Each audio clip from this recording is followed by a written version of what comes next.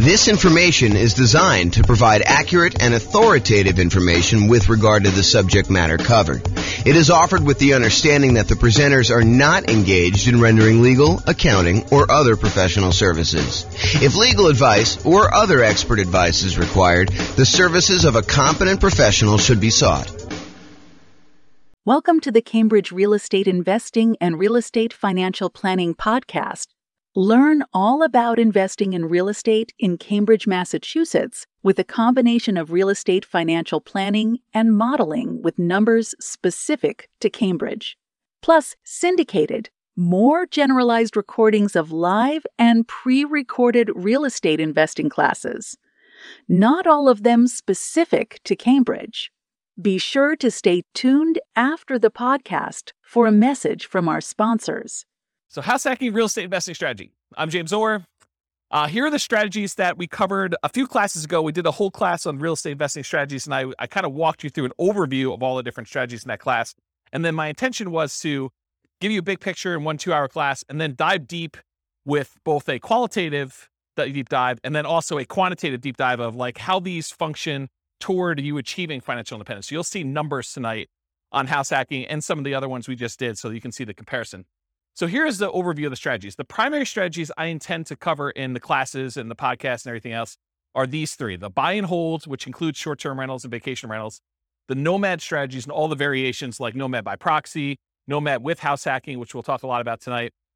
Nomad to short-term rental, vacation rentals, nomad with lease option exits, and the ultimate real estate agent retirement plan.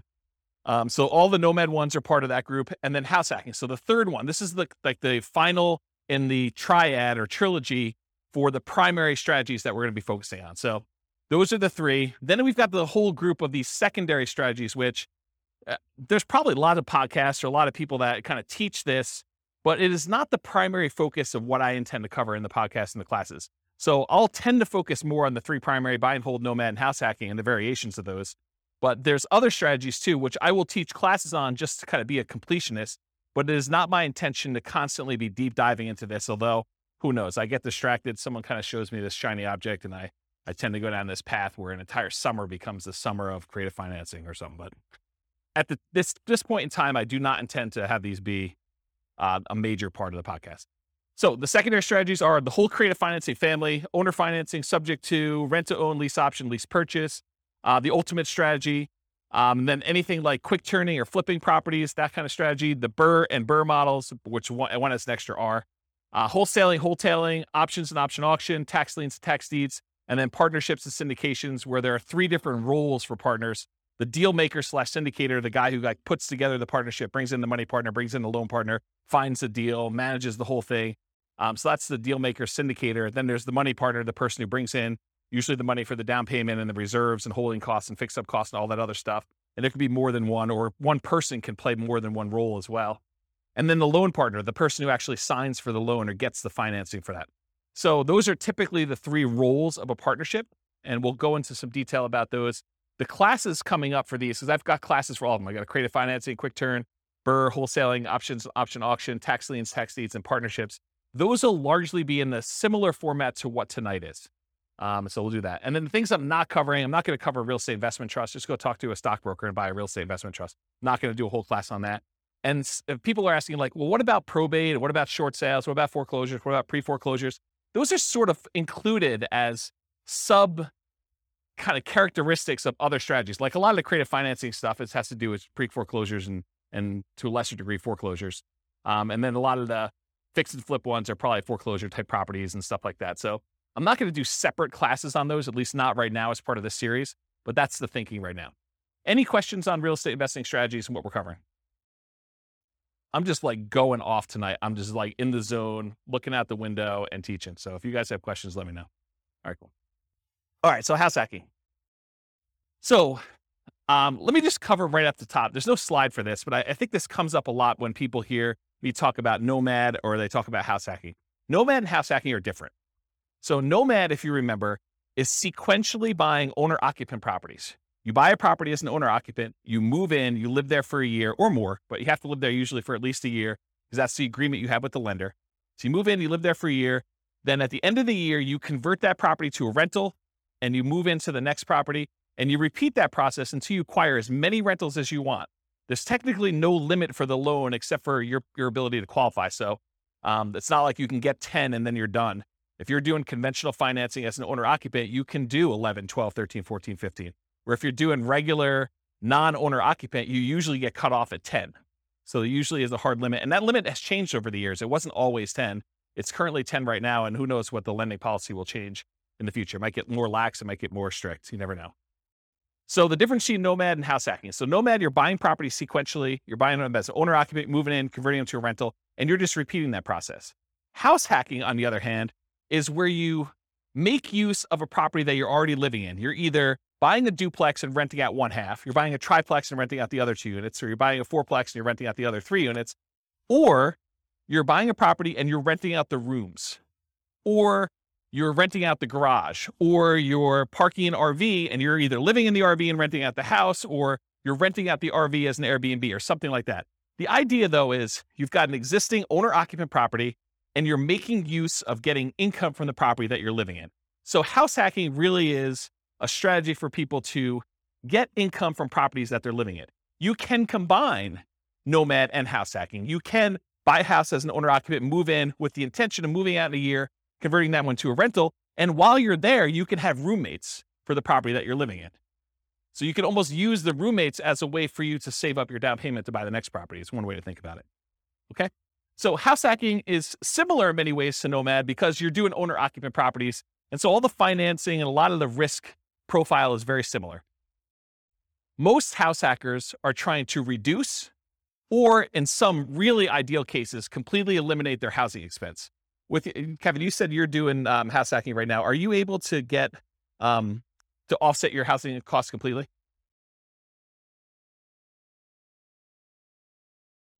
Okay, so Kevin said that he's able to, in Northern Colorado at least, completely subsidize his housing expense with roommates via house hacking. So he's combining house hacking and Nomad at the same time, but you're doing the house hacking, you're able to basically live for free or very close to it. I think you said you were up 100 last year and you're down 100 this year. So your actual cost out of pocket now is $100 to live. Yeah, so that's amazing. So most house hackers are trying to reduce or completely eliminate their housing expense.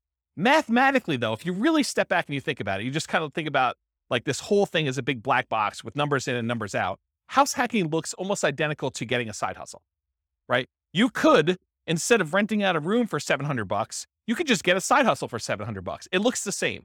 And then you don't have someone living in your house. But the nice thing about house hacking is if you've got extra space in your house and you're willing to put up with a lot of the inconveniences of having people there, there's some pluses, but I think a lot of people think that there's some inconveniences with it.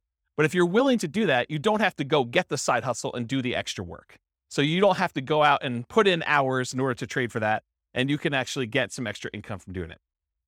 So when we do the modeling, though, in the Real Estate Financial Planner software, I model it like a side hustle. So all I basically say is during the period that you're house hacking, you tell me I got 1 roommate, 2 roommates, 3 roommates, whatever it is. And I take the roommate rate and I say you've got an extra income source. So it's an extra job in there that brings in whatever it is, $650 a month or $1,300 a month. And so mathematically, it just appears as though you have extra income on the owner-occupant property. You've got all your normal expenses on the property you have, but then you're getting a rebate on that from the extra income source. Does that make sense?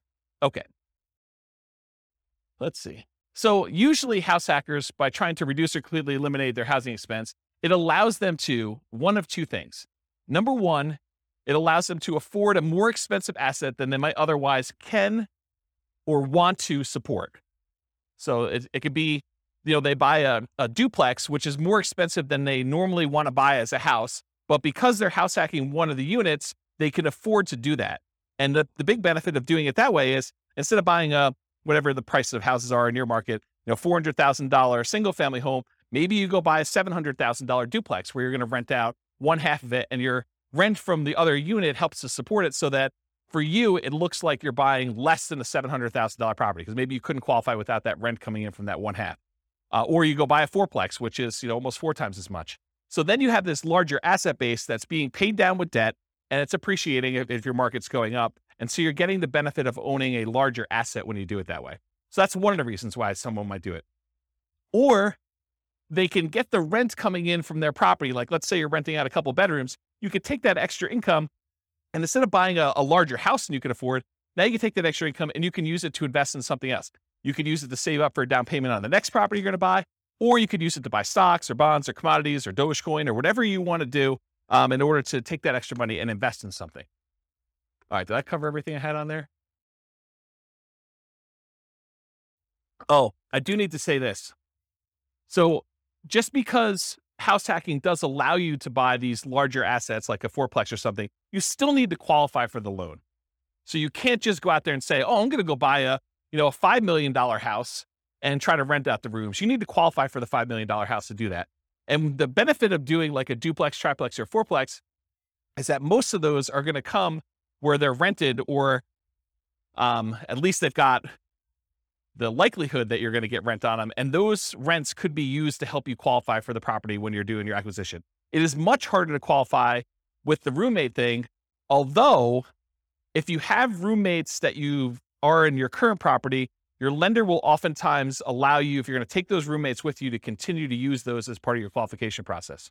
So be aware that that is also a possibility too. Okay. Any questions on this? We good? All right, cool. Exceptions. So tonight I'm going to go over a whole bunch of things in your handouts. You guys got this real estate investing strategy profile thing. So you'll be using this to kind of characterize the house hacking strategy. And you may be saying, James, you described this thing as whatever it is, but really, can't you do this? And the answer is yes. There's lots of exceptions to what I'm going to say. I tried to use the most general case, but there are lots of ways you could say, but can't you sort of do it this way? Yes, you probably could. It may be unusual, and so I'll try to stick to what's most common, but there are exceptions to a lot of these things. So beware, just because you don't think there's a chance that X can happen doesn't mean it won't happen. My intention with tonight's class is that this is a starting point to give you a lot of background information about how the strategy works and how I think about it, but really do your own research to verify everything I said. You should not rely on me. Okay? Any questions on this? Sweet. All right, so house hacking variations. Let's just kind of start going down what we're going to be covering tonight. So there's traditional house hacking. When you have traditional house hacking, you typically go buy a house, single family home as an example, and you're usually going to put 0% down if you're going to get a VA loan. And VA loans allow you to buy single family homes, duplexes, triplexes, or fourplexes. They require that you be a veteran. So you have to have served in the military and have veteran benefits, VA benefits. And you could use that up to a certain limit. You're not limited to just one. You're limited to the actual the benefit you have from the VA. So you could possibly use your VA benefit for more than one house if you happen to be in an area and to find a property that's inexpensive enough. Or if you sell your VA property, then you could reuse your benefits, although it's a little bit more expensive to use them on the second time. So VA is usually a specific loan program that you have to be a veteran to get. It's a nothing down loan program. Instead of having PMI, private mortgage insurance, which private mortgage insurance is an insurance that the lender requires you get when they make you a loan where you put less than 20% down, it protects them in case you default. So they basically said, hey, listen, if I'm going to let you put 5% down on a property, then I want to make sure that you pay a third party insurance in case you default as the buyer on the property. I want to be protected. Okay. So in those cases, PMI protects the lender. With VA though, there is no actual PMI with VA. Instead, they charge an upfront funding fee. And you could choose to pay your PMI as one lump sum upfront fee, but VA is a special case where the Veterans Administration actually charges you an upfront funding fee, which is part of their insurance that they use in order to make good on any loans that go bad when the VA guarantees it with the banks, the local banks that are doing it. So if you're going to go buy property, you could do 0% down for VA, and that's one of the two loans that you can do for multifamily. So if you're not a veteran, you're going to have to do this other one if you want to buy a duplex, triplex, or fourplex. But basically 0% down is the VA loan, or you could do a 3% down conventional loan. And these loans are all on your sheet here. What does the top of the sheet say? Loan type mortgage insurance comparison. So there's a little spreadsheet here that shows you all the different loan types if you got that handout, and it shows you all the different ones. So you can follow along on that one if you want to take any notes. So 3% down is another conventional loan program. It requires PMI for doing that. And there's two different options that I have on there, although there's a third lump sum upfront fee. You can either pay it monthly, the PMI, or you can choose to have the lender pay it for you on your behalf, and you are voluntarily taking at a higher interest rate instead. So think of it this way. You guys know that if you wanted to go get a loan you could tell the lender, hey, listen, what are the rates today? And they tell you 5.5%. You say, well, what if I wanted to pay you? Could I buy down my interest rate? And they say, yeah, you could pay us 2 points, whatever 2 points are in the loan, and we will allow you to have 5.375 instead of 5.5. So you could buy down the interest rate like that. Well, what most people don't realize is it works in the other direction too. You could say to the lender, look, interest rates right now, if I'm not paying any points, is 5.5. What if you actually raise the rate voluntarily to 5.625, take a voluntarily higher interest rate on the loan? The lender would then give you a credit back, which could then cover some of your closing costs. Not your down payment. You always need to have that 5% down or 3% down or 3.5% down, that you can never get rid of the down payment portion of it. But some of your closing costs, the lender can contribute. So it could pay things like title insurance or your prepaids on, your insurance or things of that nature. So it can pay some of those things in advance as part of your prepaids, as part of the closing costs. So you effectively end up coming to closing with less money by voluntarily taking a higher interest rate, which means your payment's going to be higher. Okay, so that's one option. Okay, so getting back to this, so there's usually different down payments. 3% down is one of the conventional loans. There's really 3 types of ways to pay PMI: lump sum upfront, which I don't have on that sheet. There's lender paid, and I show you the difference of the interest rates between lender paid, or you can pay it monthly. And you can do that until usually the loan gets to an 80% loan to value. And then at that point, it usually drops off, except with FHA. FHA, the PMI never drops off. Okay. So the next loan is that 3.5% FHA. So 3.5 FHA financing. There is both an upfront fee and also monthly PMI for FHA, and the PMI on FHA never goes away. So it's there for the life of the loan. Not even when you get down below 80% loan to value, the PMI doesn't go away at all. The benefit of using FHA, though, is with FHA loans, you could buy duplexes, triplexes, or fourplexes with 3.5% down. You have to owner occupy one of the units. These are all owner occupant loan programs. Okay. So you can buy single family homes, duplexes, triplexes, or fourplex with FHA, all for 3.5% down, or 5% down. There's a 5% down conventional loan program. Again, it's the same PMI options as a 3% down conventional program. You don't need any special, veteran benefits or anything to get those. And that's typically what most clients are using to do Nomad. They're using 5% down. Okay. So traditional house hacking, down payments are usually going to be 0, 3, 3.5% for FHA, or 5. And the 0% down is usually VA. And so if you're doing multifamily, it's going to usually be the 0 if you got VA benefits, or 3.5 if you're doing FHA. In traditional house hacking, it could be single family home with roommates, including what I call non-conforming duplexes, triplexes, and fourplexes. What's a non-conforming duplex, triplex, or fourplex? Anyone have an idea? So an example would be a walkout basement. So in other words, you have a part of your unit that's technically not a duplex. It's not listed in public records as a duplex, but it's sort of set up where it feels a lot like a duplex, where you can have a completely separate living area, like a basement that has a walkout where they can come and go as they please through the back door. Maybe you set up a kitchen unit down there against, a lot of times against regulations of the county or the city that you're living in. Or maybe you just have like a kitchen set up but no stove. You have like a little mini fridge and a little mini bar sink area. And they use like a little hot plate in order to cook their meals.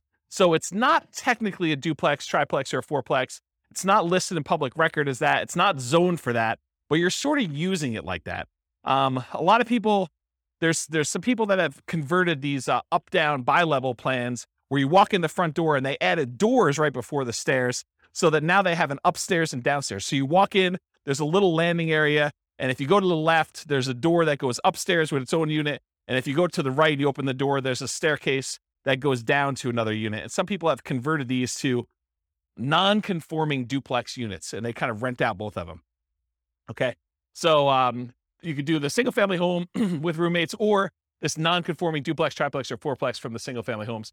Or you could do legitimate duplexes, triplexes, fourplexes, actually zoned multifamily property where there's a unit, there's 2 addresses. It's zoned that way in public records. Like there's 2 different utilities, 2 different electrical boxes, 2 different water lines going, and so on. There's also slight variations on these, like additional dwelling units, where you have a single family home with its own like mother-in-law suite or a multi-generational property. There's a whole builder now that's kind of catering to this group. They've got a whole bunch of new construction properties where they have 2 front doors, and one of them is like an intergenerational suite. There's a door that you can close between the units so they still connect, but they're technically 2 separate units. They have 2 kitchens, 2 sets of living areas, 2 bathrooms, all that stuff. So it's like a duplex, but it's still technically a single family home, which is an interesting product. So if you have a single family home, or even a duplex, triplex, or fourplex, you could rent out rooms in your unit, in like your actual side of the duplex. You could rent out rooms in addition. It is harder to buy more than one duplex, triplex, or fourplex. So if you were thinking, oh, James, I'm going to combine this house hacking thing you had with Nomad, and instead of buying single family homes every type of property, I'm going to buy fourplexes. So I'm going to buy 10 fourplexes, and I'm going to do that strategy. What's the challenge with that? Why can't you go buy 10 fourplexes easily? Anyone know? The financing. So if you have a VA loan, you could go buy 1, maybe 2 if you didn't use all your VA benefits to buy 2 duplexes or 2 fourplexes sequentially. You buy 1, you live there for a year, you convert it to a rental, you move out, you buy the next one. And if you have a little bit left over in your VA benefit, maybe you could do a second one with that. But then once you get beyond 2, this is like an ideal situation where you're able to find one cheap enough that you didn't use all your benefits. After you've done the 2 though, let's say you want to go buy a third one. What's the financing you can do in order to do that? FHA. So FHA is the only other one you could do to buy triplexes, duplex, triplex, or fourplexes. You can't do the conventional one with low down payments, like a 5% down. So if you wanted to go do a low down additional unit, then you could do your FHA. What's the problem after you get your 2 VA ones? That's really a stretch to do. It'd be really hard to do. And that third FHA one. Yeah, you can't do more than 1 FHA loan. There's some really weird exceptions, like if you move more than 100 miles away, or you had one and you inherited one from your parents because they died and you kind of took over the loan or whatever it is. But they don't usually want to give you 2 FHA loans. There's some really rare exceptions, but for the most part, it's going to be very, very difficult for you to be able to do 2 FHA loans. So it's going to be really hard for you to buy that 4th duplex, triplex, or fourplex if you're trying to do this in series without putting a lot more down. Then you got to go put your 15% down for a duplex. I think there's a loan program for doing that as an owner occupant. Otherwise, it's going to be 25% down for doing any type of multifamily. Even if you're moving in, well, maybe there is a 20% down owner occupant. I don't know the answer to that. I'd have to check with a lender to find out. But I think for most of those, they're going to probably be 25% down for the multifamilies after that. So there's really no way to do these really low sequential down payments for acquiring these large numbers of multifamilies. Primarily, you're going to be doing 1, maybe 2 if you're lucky. If you happen to be a VA, a veteran, and you can get a VA loan for 1, or maybe you met your spouse in the military, you get 1, your spouse gets the next one. Maybe you're able to squeeze out a third one because one of you didn't use all your benefits, and then you go to the FHA for her, you do the FHA for him. Maybe you can get to that. But you're talking about like the stars having to align and it being like perfect. The chance of you doing it is really, really, really hard. So a lot of times we'll just say, we're going to stick to single family homes. So you could do as many of those as you want. You buy 5% down every year for as long as you want to go. Okay. So that's why we typically don't do these multiple multifamily properties in a row. All right. So that brings us to our next variation of house hacking, Nomad with house hacking. This is just combining that idea of having roommates or buying a duplex and then sequentially buying a new property every year. And in most cases, it's going to be a single family home. And I think we just covered why, right? So you're going to be doing single family homes, Nomad with house hacking. And if you guys can't, it was last week we did Nomad, right? Yeah. So last week we talked about Nomad and how you're doing that sequentially with house hacking and what those numbers look like. I'll cover that again tonight when we get to the numbers, but you'll see it's a pretty impressive strategy.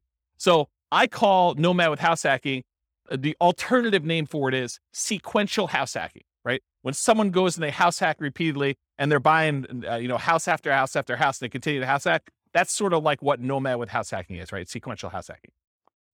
House hacking with traditional buy and hold. So sometimes you'll go and you'll do your one house that you live in and you get a roommate or 2 or 3 or 4 and you live there and you're getting really nice extra income, or maybe you're living for free or significantly reduced. But then in parallel, you're using the down payments that you're saving up from doing your house hacking in order to go out and buy 15% down or 20% down or 25% down traditional buy and hold non-owner occupant where you're not moving into those properties. Does that make sense? So this is like you go and you get yourself living for free so that you can build up these down payments really quickly. And then you're acquiring 20% down or 25% down or 15% down with PMI, or like non-owner occupant properties as quickly as possible in parallel. So that's house hacking with traditional buy and hold. And then the last one is house hacking with short-term rentals. If Kevin wanted to, he doesn't have to have roommates in his property all the time. He could have opted to keep a room or an ADU, additional dwelling unit, or the mother-in-law suite or whatever he had, and actually choose to Airbnb them out to someone. And he could have people there on weekends and holidays and stuff like that instead of having roommates all the time. And the economics are you typically get higher rates than you get for having just long-term roommates, but there's more work involved and more upkeep, and you tend to have a little bit nicer property in some cases. Not saying Kevin's is not nice, but like that's how it typically is for Airbnb, although there's lots of variations from what I imagine. So, okay. So that's house hacking with short-term rentals. There's another variation of house hacking with short-term rentals, and that is the idea that you're house hacking with your roommate sort of situation or that extra unit that you're doing. But you could also do what we talked about in the nomad with short-term rentals, where you are nomading, and then once you convert it to a rental, then you are converting those to short-term rentals. So you're kind of buying properties that would make good short-term rentals. Maybe while you're living there, you rent out a room or an extra suite or something like that. But then a year later, when you go buy your next owner-occupant property, maybe you convert that property to a full-time, full house short-term rental or something like that. So it's kind of a twist on that one too. So any questions on the variations? You guys are quiet tonight. Either that or I'm just on fire. Okay.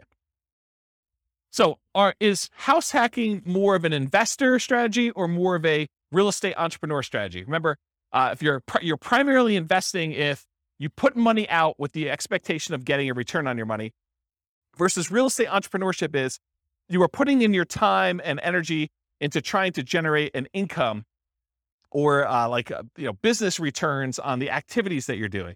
Not that you don't have any money in the deal as an entrepreneur, but really the idea is like, are you spending a lot of time trying to generate money? Like you're in a job as a real estate entrepreneur, or are you putting out money and you want it to largely be passive?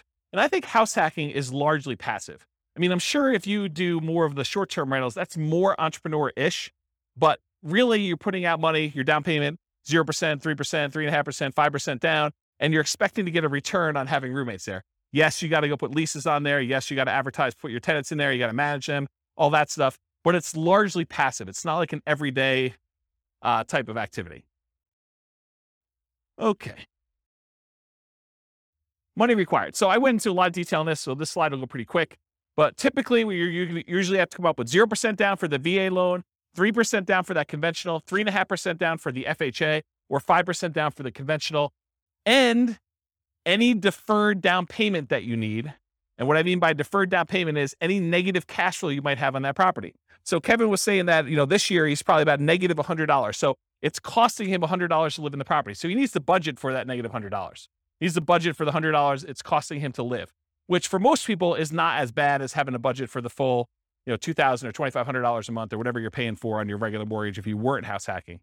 But if you convert it to a rental after a year, you still need to budget for that. So if he was negative once he converted to a rental, he would need to budget for that deferred down payment, any negative cash flow he had on that property. And really, the way to think about this deferred down payment is, if Kevin went and he put 20% down on this property, would it be negative? Probably not. But he bought it as an owner occupant, probably put 5% down is my guess. And now he's trying to support, 3 roommates or however many he has in this property so that he's not negative on the property. But if he had put 20% down, it wouldn't be negative at all. So really, because he put 5% down, he has a little bit of negative cash flow. And so you can think about it as he didn't put 20% down, which is probably, $80,000 or so. My guess is probably $400,000 property. Instead, he put $20,000 down. So instead of putting $60,000 down, he has negative $100 a month. Would you rather have negative $100 a month in cash flow or put $60,000 more down when you buy the property? Because that's really the choice he made, right? Because if you put the $60,000 down, it wouldn't be negative. So it's really a deferred down payment. He's paying that $100 a month over time until rents go up enough where he no longer has negative cash flow, which is going to be a lot less than $100 a month until it gets to $60,000. He's going to come out ahead on that deal. Make sense? Okay. And then additionally to that, you need reserves. Even when you're house hacking, you should have reserves set aside. You should have money set aside in case you can't get your house hacking tenants or they lose their job with COVID.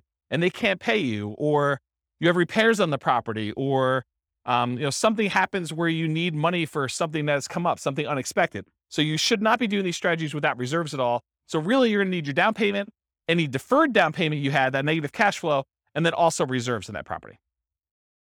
And then you might also see, although less frequently, any extra money to prepare the house for short-term rentals or repairs. So I have another client of mine who, one of their strategies is they like to furnish their property really, really nice to get premium roommate rent. And so there's an extra cost to going out and buying really nice couches and the big screen TV on the wall, and probably doing upgraded flooring and, the things of that nature in order to get the house prepared. So you might have extra expenses in order to get your house prepared for that. Some other clients of mine are obviously not doing, pimping out their house in order to make sure that they can get primo rent for that. They're just having any old roommate rent a clean room, clean, neat house where everything's functional, but they're not having to make sure it's super, super nice. Okay. And then in some rare cases, you probably will put more down, or you may buy the house cash. So you can do house hacking where you don't get these low down financing. It's not a requirement of the house hacking strategy that you buy it with little or nothing down. But in most cases, most of the people that I know doing it are trying to minimize how much they have into the deal, and they're buying properties with 5% down, and then they're usually doing it sequentially where they're buying more than one. Any questions on this? So credit required, the same as Nomad. You're buying owner-occupant properties. So really, it's most common to qualify for those traditional owner-occupant financing things, that conventional financing, the FHA, the VA loans. You must move into the property or you're committing loan fraud. You cannot fix my strategy and tell the lender, yes, wink, wink, I'm going to move into the property, but give me the owner-occupant rate, the 3.5% down rate or the 5% down rate. But technically, I'm not going to move in. I'm going to say I'm going to move in because that's my intention. The lender will say you have to intend to move in, right? That's what they'll tell you. And then you'll be like, well, I intend to move in until I close, and then I'm not going to move in. But I intended to this whole time. Yeah, that's loan fraud. And you'll go to prison for that. So it's not worth it to try to sneak in system. Listen, the lender is willing to partner with you and loan you 95% of the purchase price to do this strategy over and over again. Why would you want to screw your partner like that? Right? I mean, he basically said to you, or the lender basically says to you, hey, I'll loan you up to 100% for VA loans, 95% if we're doing 5% now conventional, and I'll do it for you 10 times in a row. But you're like, no. I want to screw you on the first deal. I'm going to tell you I'm going to move in, then I'm not going to do it.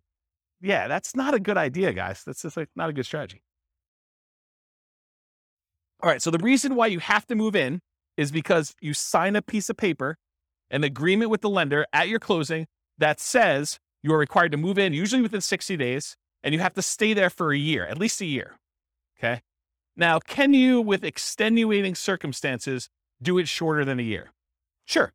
Yeah. If you happen to be living in a property, then you get married 6 months into it, or you lose your job and you got to relocate, or you get a job transfer. Sure. You can move out before a year. That's not what we're talking about here. What we're talking about is violating the spirit of the agreement where you say, wink, wink, I'm moving in, and then you don't move in. And in case you're wondering, James, but how will they find out? I mean, come on. I mean, they're not going to come around and knock on the door and check to see if I live there, are they? Yes, they will. At 6 a.m., according to one person in the room. So yes, they do come and they verify that you are living in the property. They spot check it. It's not like every single one's going to do it, but they will do that. Okay. So typical credit score needed for doing these loans, it's all on that worksheet I gave you, the loan one. There's a list for credit score, minimum credit score in there. The typical credit score for most of these programs is 620. There are some exceptions, maybe down to 580, FHA and VA. Better credit often will get you a better interest rate, although I don't think FHA varies based on credit score, and lower your private mortgage insurance. So with the exception of FHA, I think both the conventional loans, your rates can get better depending on what your credit score is, and your PMI payment will also get better. There'll be less if you have better credit score. Okay. So it helps to have a higher credit score. It's something for you to work on and strive for. Less common situations, if you're buying without a loan, a credit score is not required. So if you're paying all cash, it doesn't matter. But in most cases, you're going to need a credit score in order to do this. And realize that credit score requirements can change over time. So do check with your lender. Don't come to them and say, but James told me in class that I could do this with 620. you're required to give me that loan. No, that's not how this works. The lender will tell you what is required to do your loan, and then that's the rule you need to kind of do with. It doesn't matter what I say. Okay? Any questions on that? Sweet. All right, so here are the Fannie Mae regulations for qualifying for a loan and how they look at rents on your owner-occupant property. So I'm going to read this to you, and then I highlighted in red the section that talks about how they deal with house hacking. So the title of the section is Treatment of the Income or Loss. The amount of monthly qualifying rental income or loss that is considered as part of the borrower's total monthly income or loss, and its treatment in the calculation of the borrower's total debt-to-income ratio varies depending on whether the borrower occupies the rental property as his or her primary residence. Principal residence, what it says, okay? And then here's a section that applies. There's another section which is when you are not talking about your primary, which I will not read. But since it's a class on house hacking, I do want to read this section to you as to how they qualify you for the loan. So if the rental income relates to the borrower's principal residence, and then there's 2 bullet points. Bullet point number 1, the monthly qualifying rental income, as defined above, it's before this section, must be added to the borrower's total monthly income. So if you have positive income coming in from this property, they add it to how much you make. The income is not netted against the principal, interest, taxes, insurance, and HOA of the property. That's what it says on there. The full amount of the mortgage payment, principal, interest, tax, insurance, HOA, must be included in the borrower's total monthly obligations when calculating the debt-to-income ratio. So what they basically said is any rent you get on the property counts as income to you. It's like what I just told you, where it's like a job. It's like a side hustle. So if you're getting $650 a month from a roommate, it assumes that you're making $650 a month extra as income. And then you still have to have the full principal, interest, taxes, insurance, and HOA that you qualify for as a obligation, as a debt that you're qualifying for when you do the debt to income. So how many people, don't raise your hands, how many people think it's a good idea that when you get a roommate, one of the benefits is they could slip you cash under the table and you don't pay taxes on it? Is that like a good idea? No, it is not a good idea, okay? You want to report it on your tax return. You want to show a history of getting roommate rent so that when you go qualify for the loan, it just shows up on your tax return and then your lender could use it to qualify you. You don't want to go and think short term and think, oh, I'm going to save myself a couple dollars and I'm going to not pay taxes on this income I got from my tenant. No. You want to pay taxes on it and you want to get the depreciation benefit of having a roommate there so you can depreciate part of the property anyway. So that was a pause for beverage. Okay. So any questions on these guidelines? Cool. So skills required. So what are the skills you need in order to do house hacking? You need to be able to analyze deals, which we'll talk about here in a second, but use that the world's greatest real estate deal analysis spreadsheet in order to do the deal analysis. You need to be able to find deals that would work for house hacking. You know, what we might call cash flowing deals, although the kind of criteria you have if you're going to use it exclusively as like a roommate place or exclusively as a duplex, triplex, fourplex, and you're going to plan on living in one of the units forever is a little bit different than the criteria you might use as if you were thinking you're going to nomad out of this thing in a year and you wanted to convert it as a rental, right? So you need to find cash flowing deals or whatever the equivalent of that type of deal that makes sense for you as a house hacker. You need to get good at acquisition financing, know about VA loans, know about FHA loans, know about the conventional loans for owner occupants and how those work, how the numbers, how they qualify you, how debt to income is calculated, or talk to a lender and make sure that you understand how you are qualified or are not qualified and what you need to do in order to become qualified. And then finally, I think the last skill is property management skills. So you need to know either one of two things. You either need to know how to manage your property manager if you're going to have someone else do it, which is probably going to be for like your duplexes, triplexes, and fourplexes. It's probably not going to be for roommates. I don't know of any property managers that are focusing in on roommates. It might be a niche though. It might be an opportunity for the right property manager to be like a roommate finding property manager, which would be interesting. I don't know. Yeah. There's probably some liability there. Yeah, I don't know. I'll think about that, but there might be a niche for that. I don't know.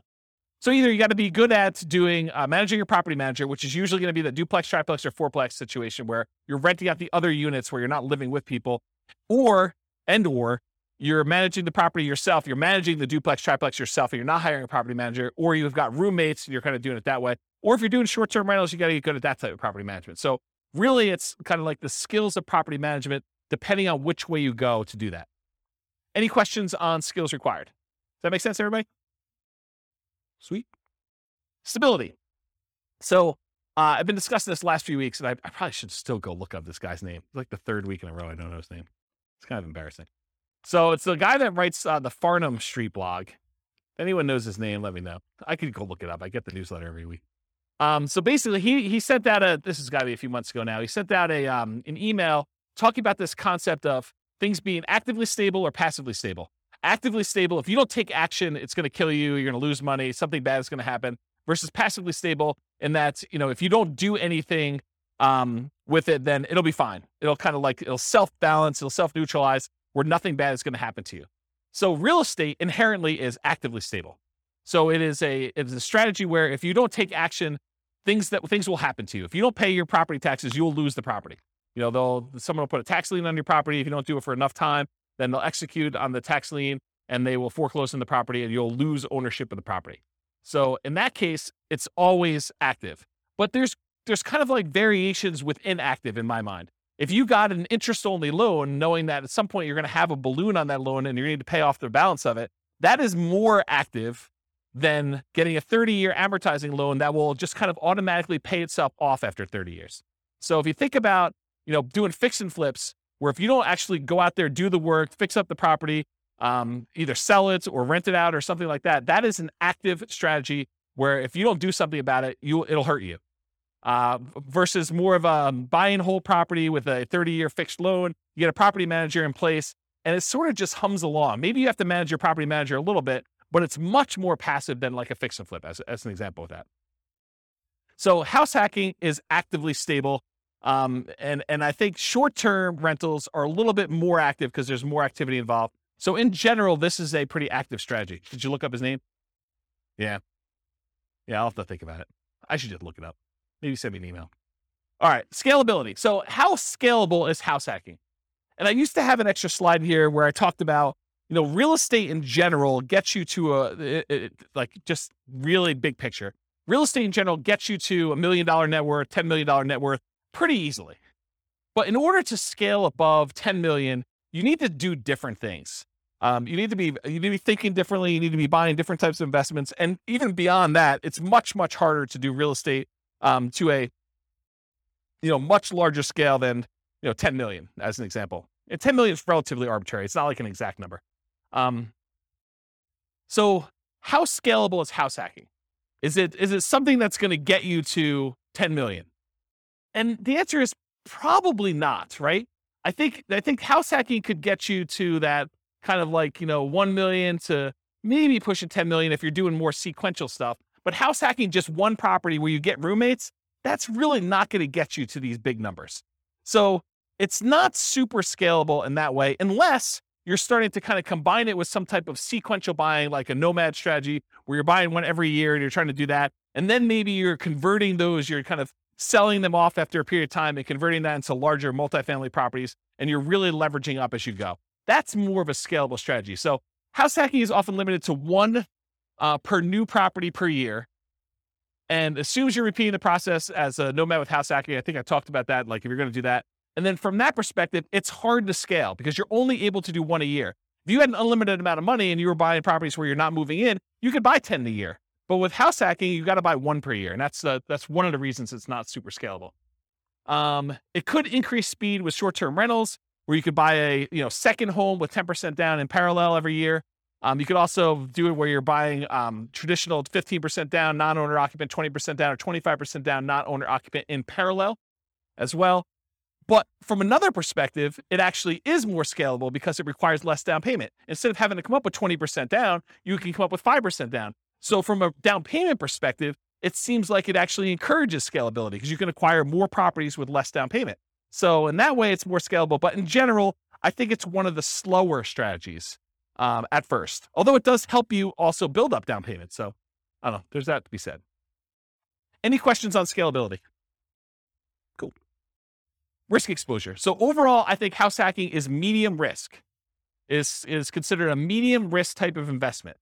And for the last 3 classes or so, buy and hold, Nomad, and house hacking, I've told you that all three of those are pretty much medium risk. So you're like, is everything medium risk? No. And we're going to find out. There are other strategies we're going to cover in future classes that I think are different risk levels. But for the last three, they all kind of have very similar characteristics because they all include these risks. Although house hacking and Nomad probably have an additional risk, which is this first one, amplified returns. When you put a little amount down, the returns you get are amplified. If you have $100 a month cash flow and you only put $0 down, that seems like an infinite return, although it's really, really hard to get an actual infinite return without reserves and other stuff like that. So, but the idea is that you have amplified returns. So a positive $100 seems like an infinitely positive return. But if you have negative $50, that is also negatively infinite. So it's amplified in those directions depending on what you do. Whereas if you put 20% down or 25% down and you have a slight increase or slight decrease in rent, or you have a repair, because you have so much more invested, those returns get muted. They get softened a lot more. And so they're not as radical in either direction. So it can go both ways for these amplified returns from the small down payments. In addition, another risk is the increased likelihood of negative cash flow or deferred down payments with these small down payments you're making. So by putting 0% down or 5% down, you have a much greater probability of having some negative cash flow on a property or deferred down payment. If you had put 20% down or 25% down, the chance of you having negative cash flow would be much, much lower. Okay. You could have the risk of your price declining during ownership. Property values do not go up, even though Kevin says they always go up. Rents can go down during your ownership. Property values can go up, property values can go down, rents can go up, rents can go down. If this is the first time you're hearing about that, don't be surprised. I think a lot of folks, especially the last decade or so, rents have gone nothing but up. Rents can go down.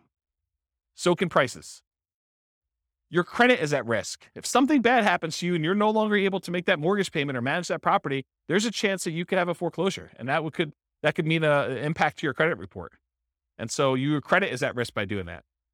And then you have all the typical tenant and property management risks, slip and fall, being accused of violating fair housing laws, all those types of things. You have all those risks when you do house hacking as well.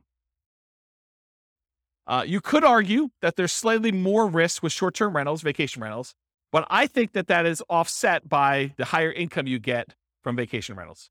So I wouldn't consider that a significant extra risk. Although you do have a slightly different additional risk that you with short-term rentals than you do with, year-long leases type things. And that is that there are a lot of municipalities, cities, counties, HOAs that are coming in and cracking down on short-term rentals. And they're saying, hey, we are not allowing short-term rentals anymore. So I think there is an additional risk that you could see your short-term rental go from something that you were able to operate to something you are no longer able to operate because your HOA or your city or your county came in with additional, more restrictive rules and limited your ability to do that. Does that make sense? Okay. Also, insurance companies. I've heard some insurance companies are not allowing short-term rentals. You need to go get a specialized insurance company to do this. Okay, so profit speed. How quickly do you make money, and what size or magnitude of money do you make at one interval? So with house hacking, you typically can start seeing a profit immediately. That's one of the differences between house hacking and nomad. Is nomad, you buy a house, you live there for a year, and unless you're house hacking while you're nomading, you're not getting income on that property for a year. You got to support that property until you go and convert it to a rental. That's potentially problematic if you need income right away. With house hacking, you move in, you can get roommates right away. Of the people that had roommates in this thing, how many have moved in like that day had roommates? Yeah, so like 3 people in a room already had roommates when they moved into their property. So you could be earning money like that instant. In fact, you probably got down payments, security deposits and everything in advance. So you probably got those up front. So with house hacking, you typically start seeing profit right away. Rents and security deposits are typically paid in advance. Short-term rentals while you're still living in the property may increase your cash flow. It's not common with roommates, but using a property manager can slightly delay your time to receiving cash flow. There's usually a delay between when they collect it and when they pay out to you. So I've talked about this in other classes. I'll give you the really short version rundown of this, but this is the return on investment quadrants. So on the left-hand side are cash later quadrants. That's appreciation and debt pay down. Those are the things you get later on when the property value goes up over a number of years. You pay down a loan over a number of years. Your amount of equity you have has usually gone up over that time. So this is usually money that you see over time. And then the now stuff, cash flow and tax benefits. So if you're getting rent from your roommates, that's the money you tend to see right away. And then the tax benefits, which is usually depreciation. You usually see that either in your paychecks because you went and you increased your exemptions, or at the end of the tax year when you get a larger amount back in your refund, or you had to pay in less of the amount that you owed. Kind of that's how that works. So those are kind of how the quadrants work. The ones on top, appreciation and cash flow, those are speculative. You're kind of like market dependent. You're relying on things to go your way, like property values going up or rents kind of remaining where they are or rents going up. And the ones on the bottom, debt pay down and tax benefits, those are sort of like the base of the pyramid where contractually you get debt pay down no matter what the market does. If you get a 30-year loan, you're paying down a certain amount of debt with every mortgage payment, whether you like it or not. Okay, that's what the debt pay down portion is. And then tax benefits, unless the tax law changes, you're getting depreciation for 27 and a half years, whether you like it or not. Okay. So those are the two kind of like baseline ones that are not market dependent. They're less speculative. They're only speculative if, you stop making your mortgage payment, or the tax benefits wise, if the tax law changes and you're no longer able to take depreciation. Okay. So we talked about that. Any questions on profit speed and profit size?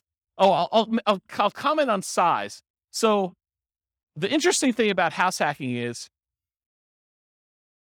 it has the potential of bringing in more cash flow than a lot of other strategies.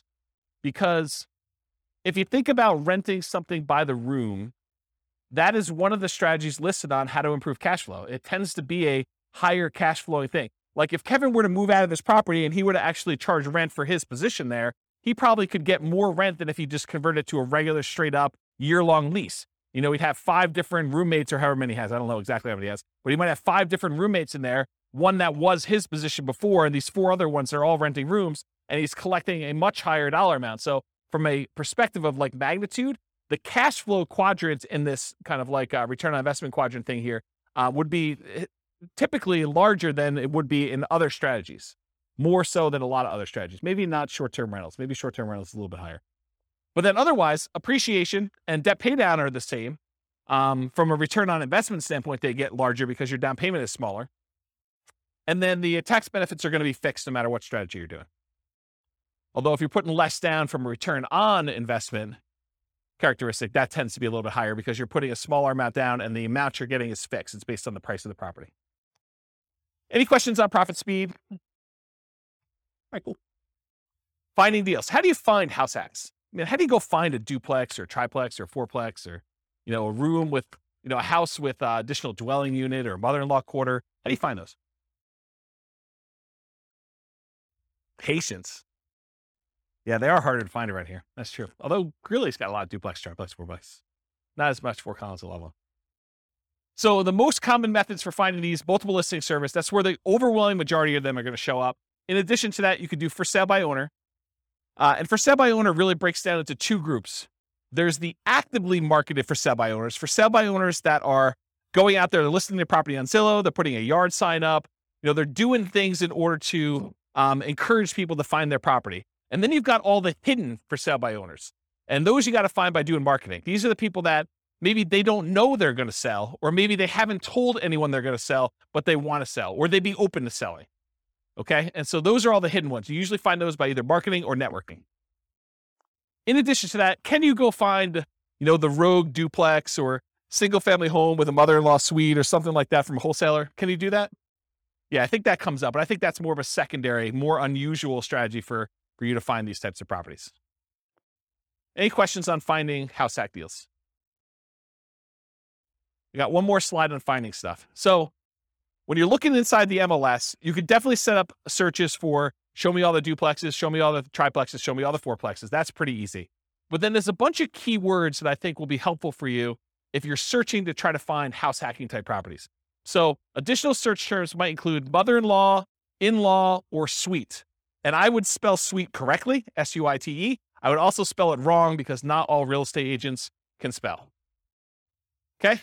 So I would put it in there as both the correct spelling and the incorrect spelling so that you catch the ones that they don't know how to spell. I'm picking on myself. I'm a real estate agent too. So I think you search for words like that. You could also search for the term separate entrance, because I think that would also be a key. And you're going to do these searches and there are going to be false positives that come up, right? You're going to be like, It'll say something like, stay away from the mother-in-law with this amazing spacious house in the mountains, right? And so it has nothing to do with the mother-in-law suite. They just happen to use the mother-in-law, and that's not really a property you necessarily want to use as a house hack. But I think doing these search terms will give you enough positives that it's worth putting them in and doing a search for. So mother-in-law, in-law, suite, those 3 terms. Separate entrance is another one. Kitchens, plural. If you do a regular search for kitchen, it's not going to help you.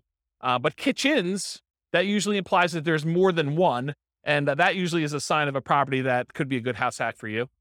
ADU stands for accessory dwelling unit or additional dwelling unit. The term accessory dwelling unit or multi-generation or multi-generational, those terms could help. Basement apartment, another term to search for. Garage apartment, maybe even just apartment. Cottage, compound, pool house, boat house, maybe wet bar. If you're looking for ones where you can actually park an RV and you have your RV where you live in, or you rent that out as a different Airbnb thing, maybe do a search for RV. Airbnb, VRBO, vacation rental, short-term rental, STR, which is abbreviation for short-term rental. A lot of times there's limited in space, and so some people will use abbreviation for that. House hack, just do a search term for that. And I would probably do that with space and without a space, because I think some people think it's one word. Roommate, also roommate with a space, without a space. Non-conforming, for example, non-conforming duplex. I wouldn't recommend violating any rules to rent these, but if you're willing to, or if it's something you're willing to go and do the correct paperwork in order to get it converted to conforming, then you might want to consider that. But you guys do realize if you go buy a non-conforming duplex, a single family home that's really set up as 2 different units, that the county can come and say, or the city can come and say, hey, you can't do that. That's against the rules. And they could fine you, or they could force you to kind of clean that up. So if you bought a property and you paid a premium in order to acquire a property that really isn't what you're using it as, that's potentially problematic, right? And there are some people that, at least around here, there's occupancy rules. So if you've heard of the U+2 rule, it means you can live there plus 2 other people. So if you had 3 roommates and you'd be violating the rules. And at least around here, the rules are pretty stiff. I think the penalty for violating U+2 in the city of Fort Collins is $1,000 per day per person. Yeah. So if you're violating with 2 extra people, it's $2,000 per day. It's pretty gnarly. And there's always talk about whether they're going to repeal that or change it or amend it or whatever. But as of right now, I think that's the rule. And in case you're wondering, they don't really enforce it. That's just sort of on the books. No, they have at least 1 full-time enforcement agent. I think they may have more than one now, where they're actively going around there looking for people doing this. And if you have a neighbor, if you got 4 roommates, you got 4 cars, and you accidentally park too close to the one neighbor's house, they'll just call the city. So you don't want to do that. And they're so serious about it, at least around here, they will make you sign a form when you buy the property and when you sell the property that you acknowledge that rule. And you're supposed to have a copy of that form with every lease that you do. And not having the form is a fine. So if you do a lease in the city of Fort Collins and you don't have that form, then you're violating it. And if they find out, they could charge you a fine for not having the form that says there's a U+2 law and that you agree to abide by it, for not having that if you don't sign a lease with it. Okay? So just be careful about this non-conforming stuff. Don't think to yourself, hey, there's this 8-bedroom house. I'm going to get 7 roommates, and this thing's going to be amazing. Maybe not. Maybe not. Might not work out the way you planned, okay? So definitely check your zoning regulations and your occupancy rules in your city that you're doing that for. Any questions? Is this helpful, this little list for doing stuff? All right, cool. So if you're going to go analyze a deal for House Hack, go download the spreadsheet, realestatefinancialplanner.com/spreadsheet. You can download it and do house hacking analysis. Now, if you're going to go get a couple roommates, but it doesn't cover your rent, it's going to show negative, right? Right? Your returns are going to be negative for that first year. You've got a $2,000 a month mortgage, principal, interest, tax, insurance, HOA, all that other stuff, and you're only collecting $1,800. It's going to look like you have negative $200. That's because you're living there for negative $200. Right? You're paying $200 to live there. So think about it that way. But then, next year, if you decide to do like house hacking with Nomad or Nomad with house hacking, where you're kind of doing these sequentially, next year it should be very different. And so maybe you run it as if you're going to do it for next year, kind of do your year 2 analysis when you do your deal analysis up front. Any questions? All right, cool. Market conditions. So what kind of market would you want to do house hacking in? Would you want to do it in a market that's declining, where prices are going down, or rents are going down? Probably not. So in an ideal world, you want markets with good cash flow and markets with strong appreciation and rent appreciation. It is challenging in markets with significant negative cash flow, although I'll tell you, house hacking sure helps. And markets with no or negative appreciation or rent appreciation. It's a little bit harder to do in those markets. Any questions on market conditions?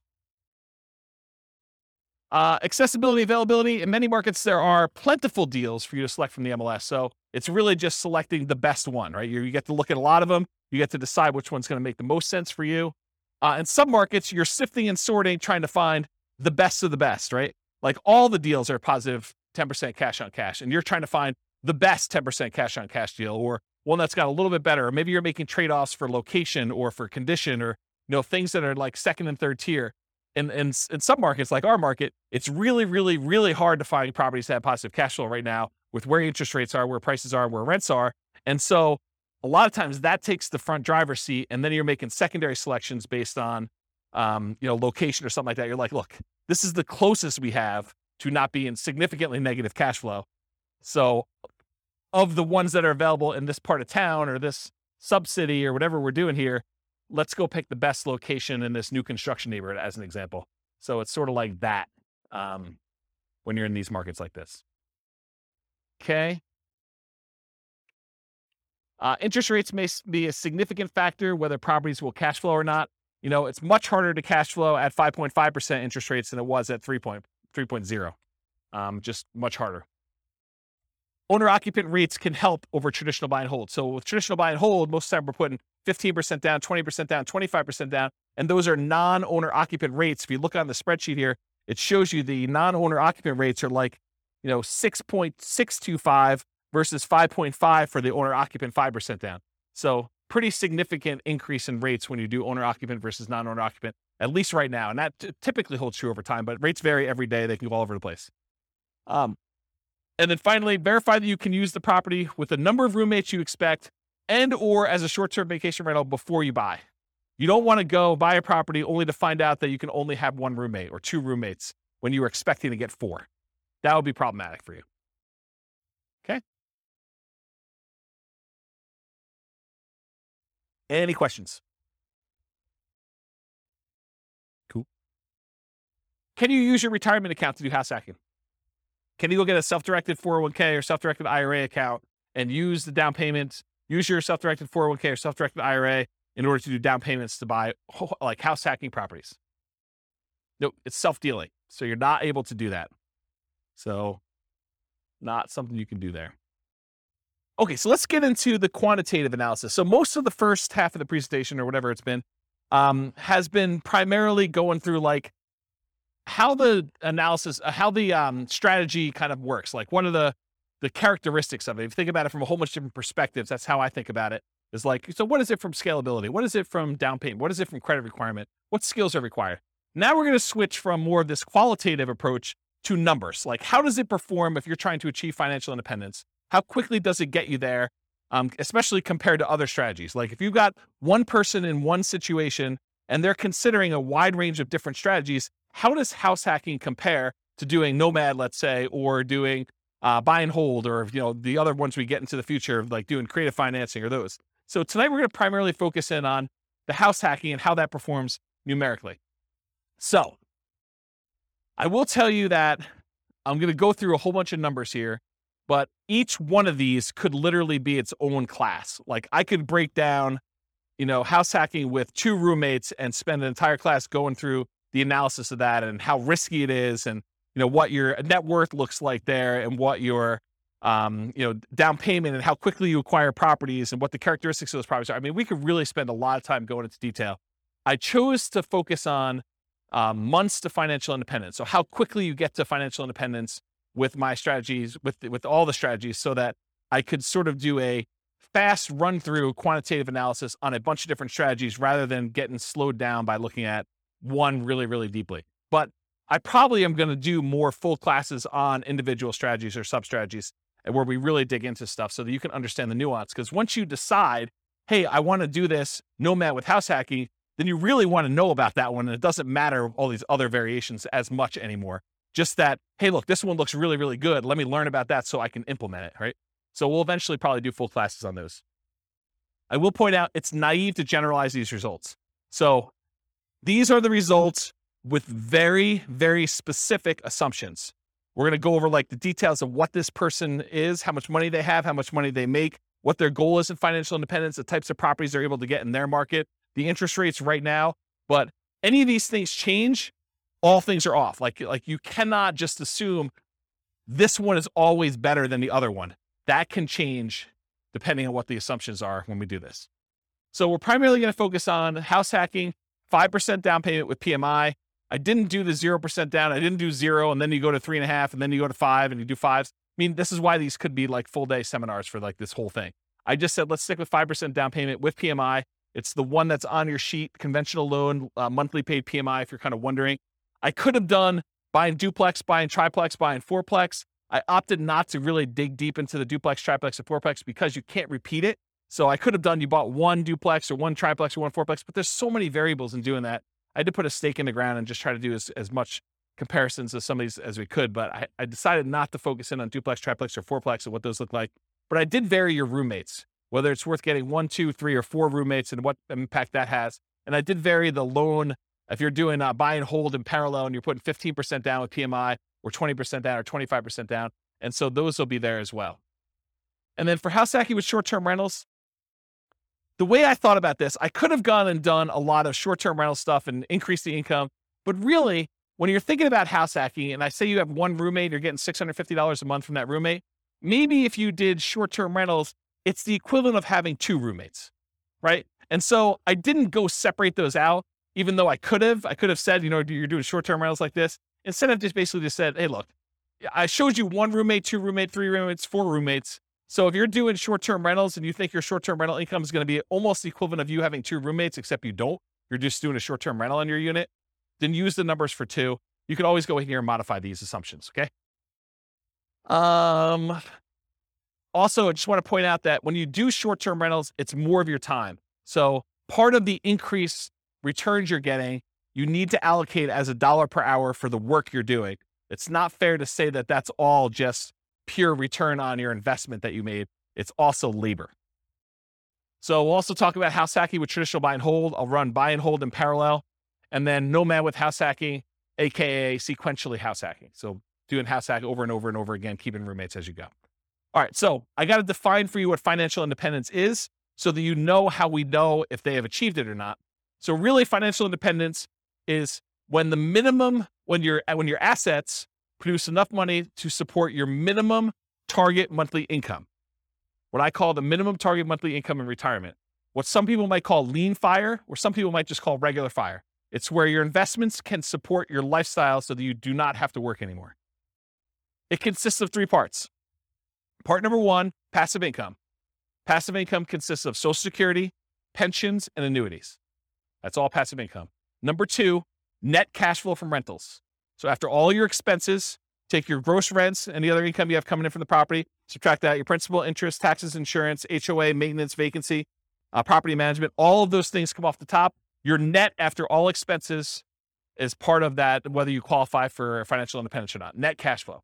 And then finally, any other assets you have, not equity in properties, you've already counted that as part of your cash flow. You cannot count equity twice.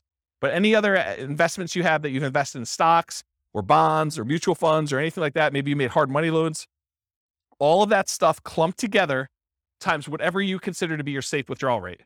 So the safe withdrawal rate is the percentage of money that you could take out each year from your investments that are invested in these things, stocks, bonds, mutual funds, things like that, that you can safely withdraw that you're not likely to run out of money.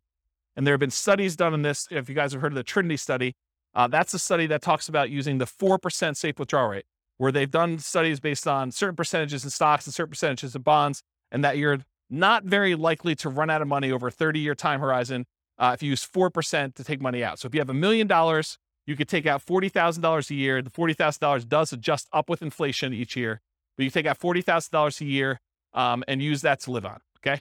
So that's what yearly safe withdrawal rate on any invested assets means. So the three parts: passive income, Social Security, pensions, annuities, net cash flow, and then that yearly safe withdrawal rate on invested assets. The sum of all three of those, if it exceeds your minimum target monthly income in retirement, then you're financially independent.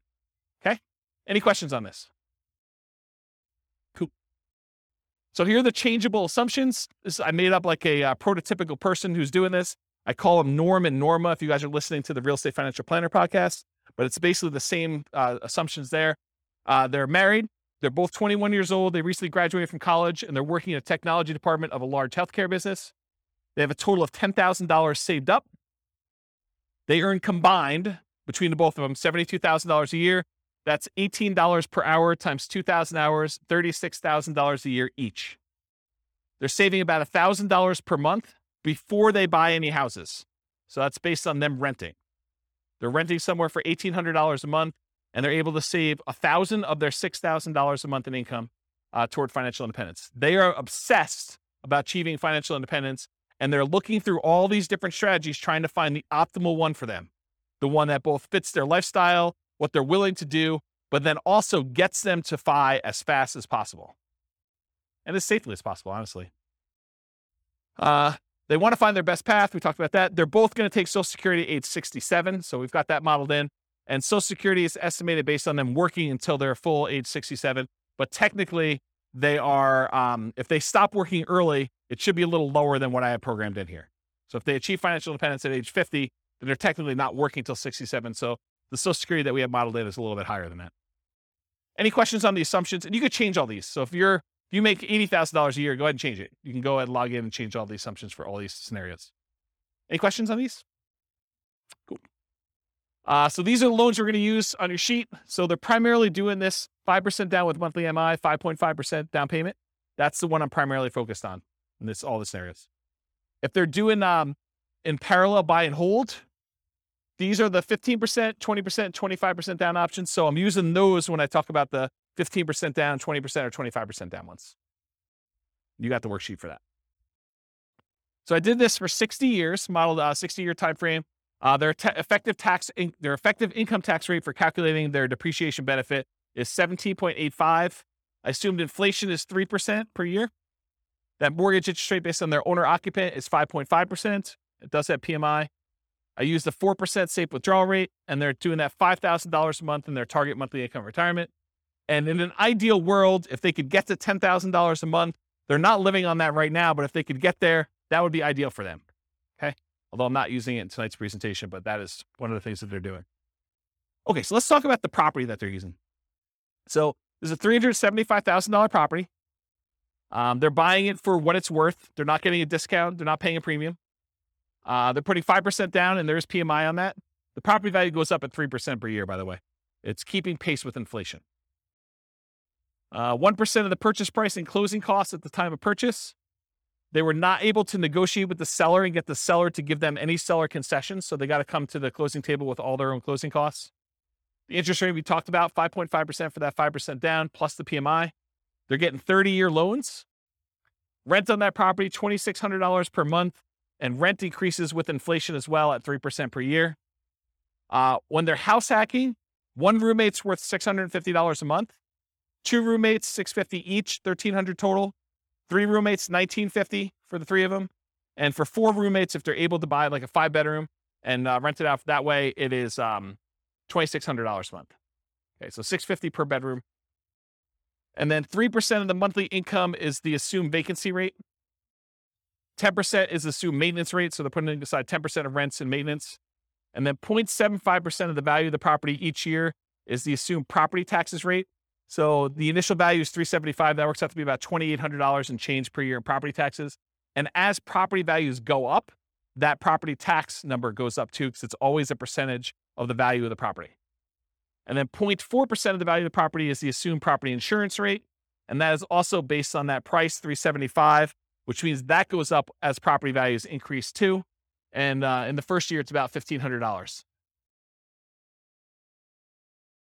And then for calculating the depreciation benefit, I assume 15% of the value of the property is land. So you can only depreciate the value of the building. You cannot depreciate the value of the land. And so in order to do that, we need to know what the value of the land is. Any questions on my assumptions? Cool. All right, let's look at numbers. Here we go. So if Norm and Norma decide to keep renting and take all of their $1,000 a month that they're earning and they put it in the stock market, it takes them 482 months to hit financial independence. You may want to write some of these numbers down, of the ones that you're interested in comparing it to, so that you can see when you get to ones that you're there, because there's going to be a lot of numbers thrown at you. So if you're concerned about this, because I can't fit them all in the same chart until the very end, and it's really small font. So 482 months if they just do the stock market and they rent.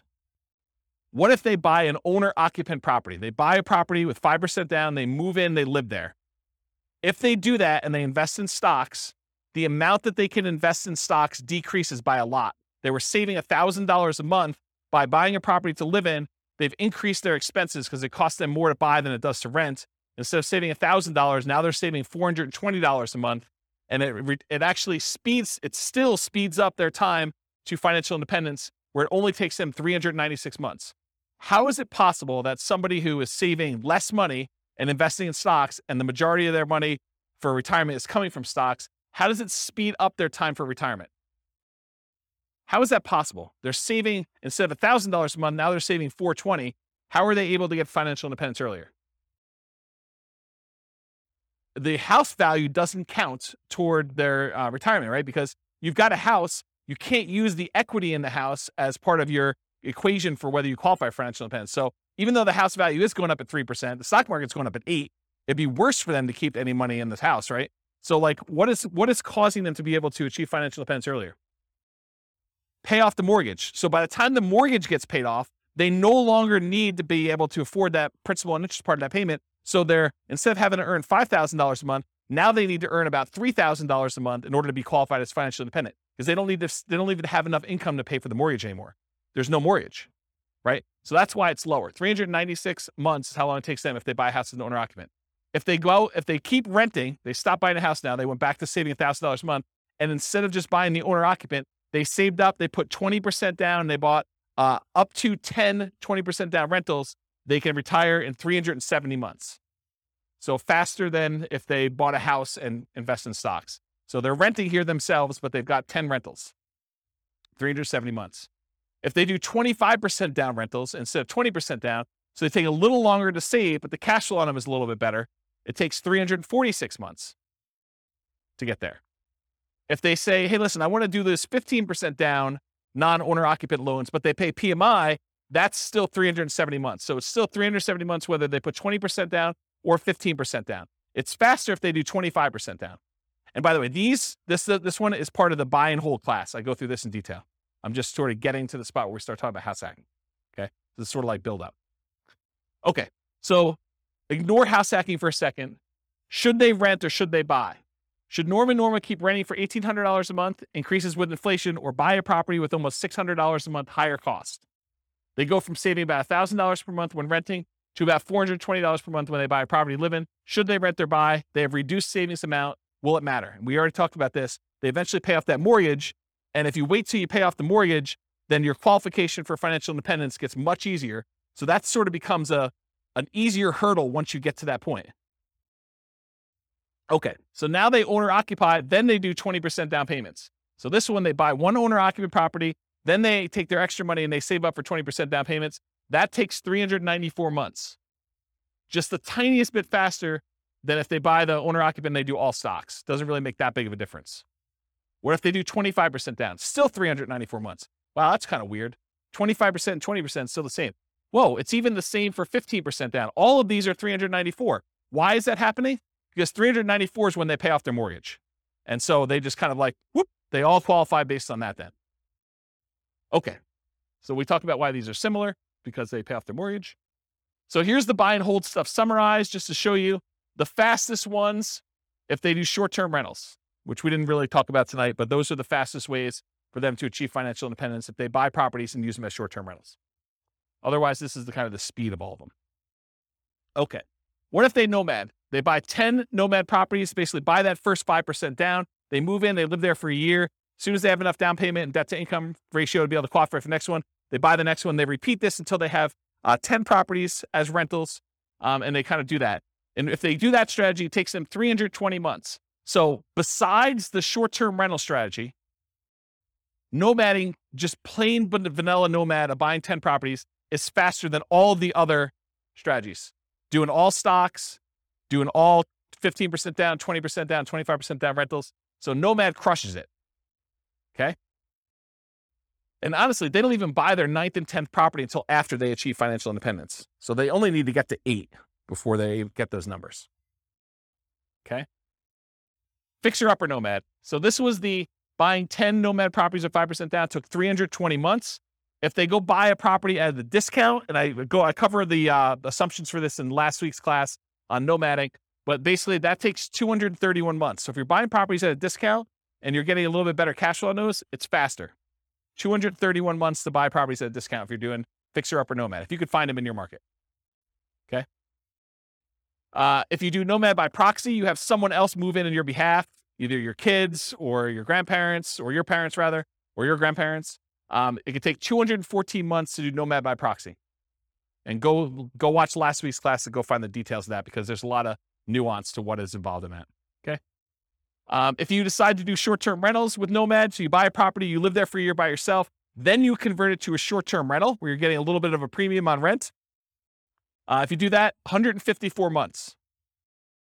So converting your property to a short-term rental after you move out is 154 months.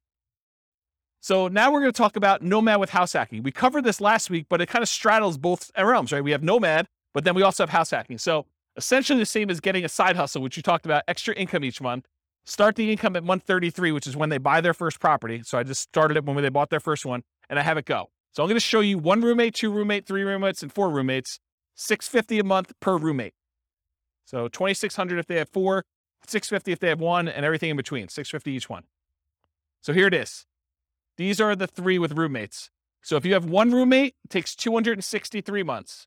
Doing regular nomad was 320.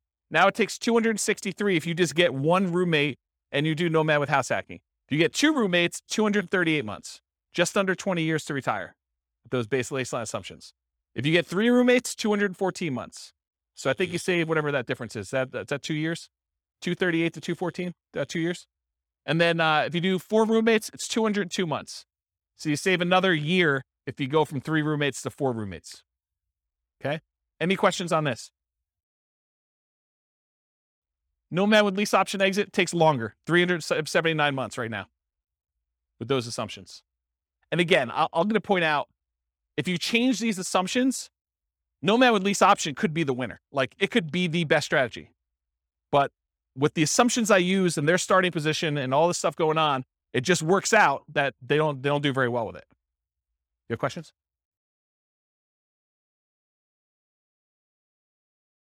No. As soon as they retire, they stop with roommates. So as soon as they hit financial independence, they no longer have roommates because they have enough income coming in after that.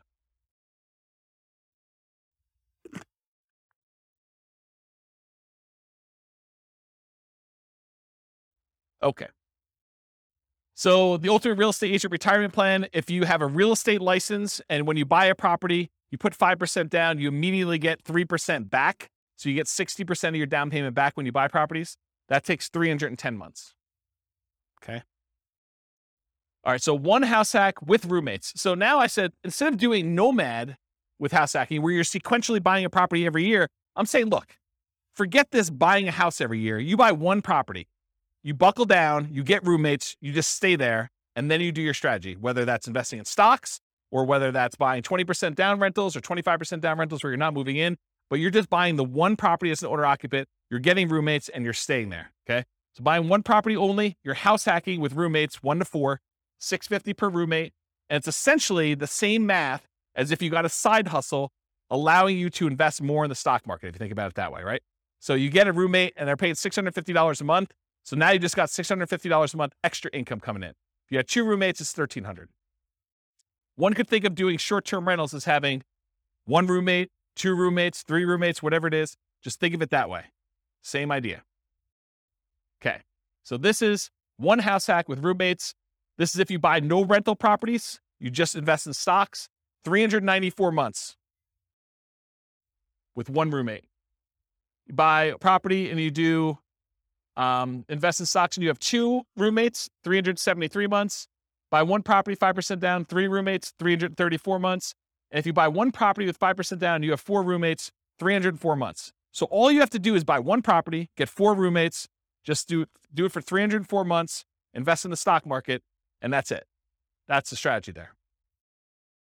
Okay, what if you do house hacking and then you buy rentals? So we're still doing that one owner-occupant property. We're still getting 1, 2, 3, or 4 roommates. We're going to vary those. But then you're going to buy up to 10 non-owner-occupant rentals. So you're not doing any more nomading. You're not moving anymore. You're just buying 15% down, 20% down, 25% down rentals when you do this. You're going to vary your down payments between 15% down with PMI, 20 or 25. And we're also going to compare this to not doing rentals, just investing in stocks, just so you can see the number. Here they are. So you buy one property with 5% down, you have 1 roommate, and you invest in stocks, 394 months. You buy one property with 5% down, with 1 roommate, and you buy 10, 15% down rentals, 357 months. You buy one property, 5% down, and you have 1 roommate, and you buy 10, 20% down rentals, 357 months. It's the same as whether you do 15% down or 20% down. Doesn't make that big of a difference in this case. Buy one property with 5% down, you do one house hack with 1 roommate, and you have 10, 25% down rentals. That's faster, 336 months. It was better for you to put 25% down in this particular situation with these assumptions than it was to do 20% or 15%. It's faster. Counterintuitive. Save up more, wait to buy the properties, then when you buy them, they have better cash flow. Doesn't make a lot of sense, but mathematically, it's what happens. Okay? Any questions on this? We're going to go through 2 roommates, same numbers, 2 roommates, 3 roommates, 4 roommates. Okay, this is 2 roommates. Same thing. 1 house hack, 2 roommates, just investing in stocks, 373 months. 1 property, 2 roommates, you would buy 10, 15% down rentals, 321 months. Buy the property with 2 roommates, you're going to buy 10, 20% down rentals, 316 months. So that's like 5 months faster than 15. Or sorry, 5 months. Yeah, 5 months faster. And then you buy 25% down rentals. You still have 1 house hack, 2 roommates, 297 months. Crazy, right? All right. 3 roommates. Just do stocks, 334 months. You buy 15% down rentals, 293 months. You buy 20% down rentals, 285 months. You buy 25% down rentals, 273 months. So it's faster to put more down. Counterintuitive, I think, for a lot of folks. Any questions on this? Way before 67. That's correct. That none of them include their Social Security because they qualify for financial independence way before that kicks in. That sort of becomes a backstop, where if they haven't been able to make enough money by 67, then Social Security kicks in and it usually bumps them right above. Yep. So really, in that case, they're not collecting Social Security. When they get to the point where they are collecting Social Security, provided it exists, then it's a bonus. It's basically increases their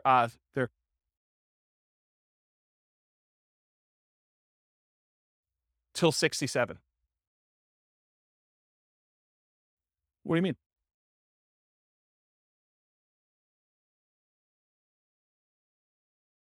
Yes, but if you already have enough to live financial independence, doesn't matter. Yes. And so that's correct. That's what I said before. That's why I said I assumed it was going that you're working to 6-7, but really, if they stop working early, it's going to be lower than that. But by then, it doesn't matter because they've already achieved financial independence earlier. They have enough income coming in from their investments between, rental property cash flow or the stock market, that safe withdrawal rate, that it doesn't matter because they've got whatever it is, $5,000 adjusted for inflation coming in. Yep. But then you're right. It doesn't go up anymore. And then you got to decide, should I work till 67 so that I can keep getting income and adding to it? Well, I don't think it matters. I mean, I'm 47. I don't know, how old am I? 47, and I don't care.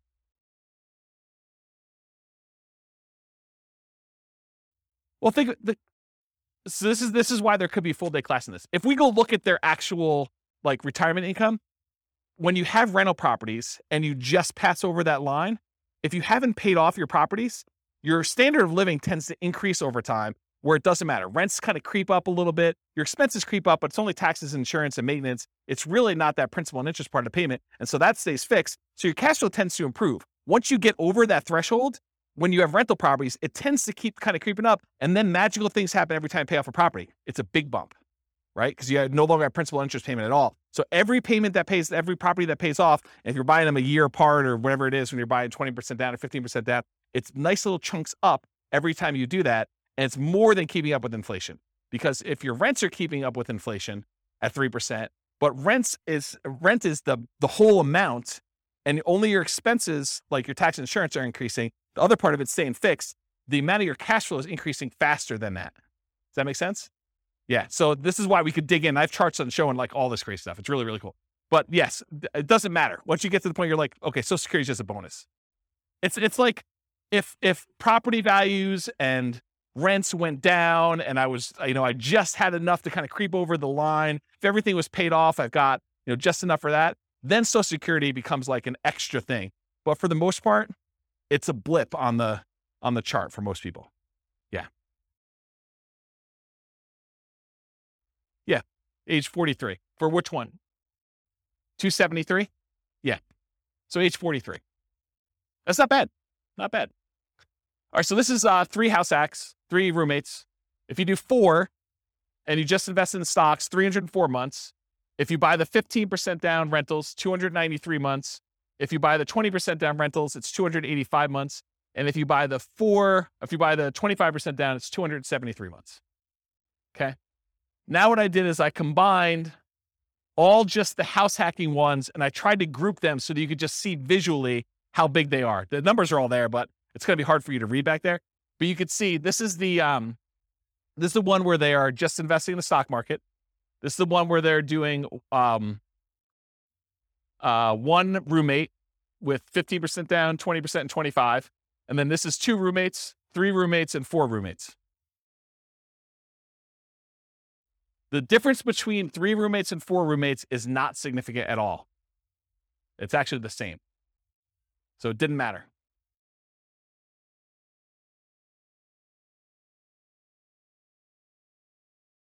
Yeah, so Nick says it's easier to find a 4-bedroom house than a 5-bedroom house. And I think in some markets that's true.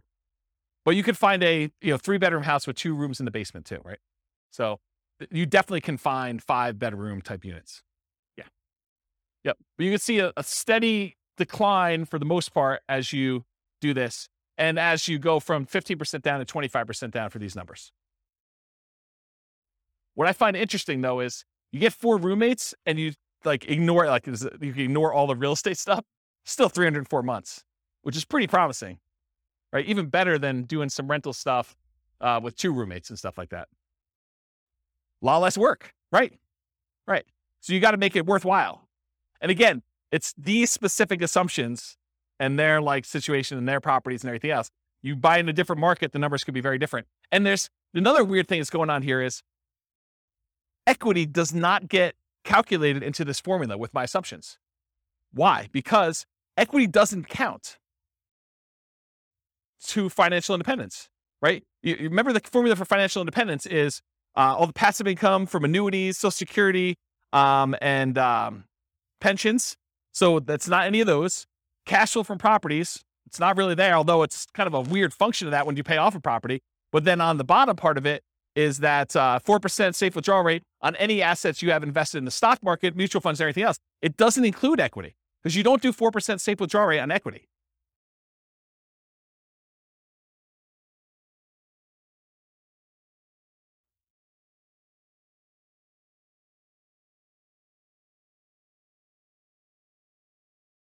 So I don't want to speculate because sometimes with leverage, you end up with a weird net worth thing where it could be better.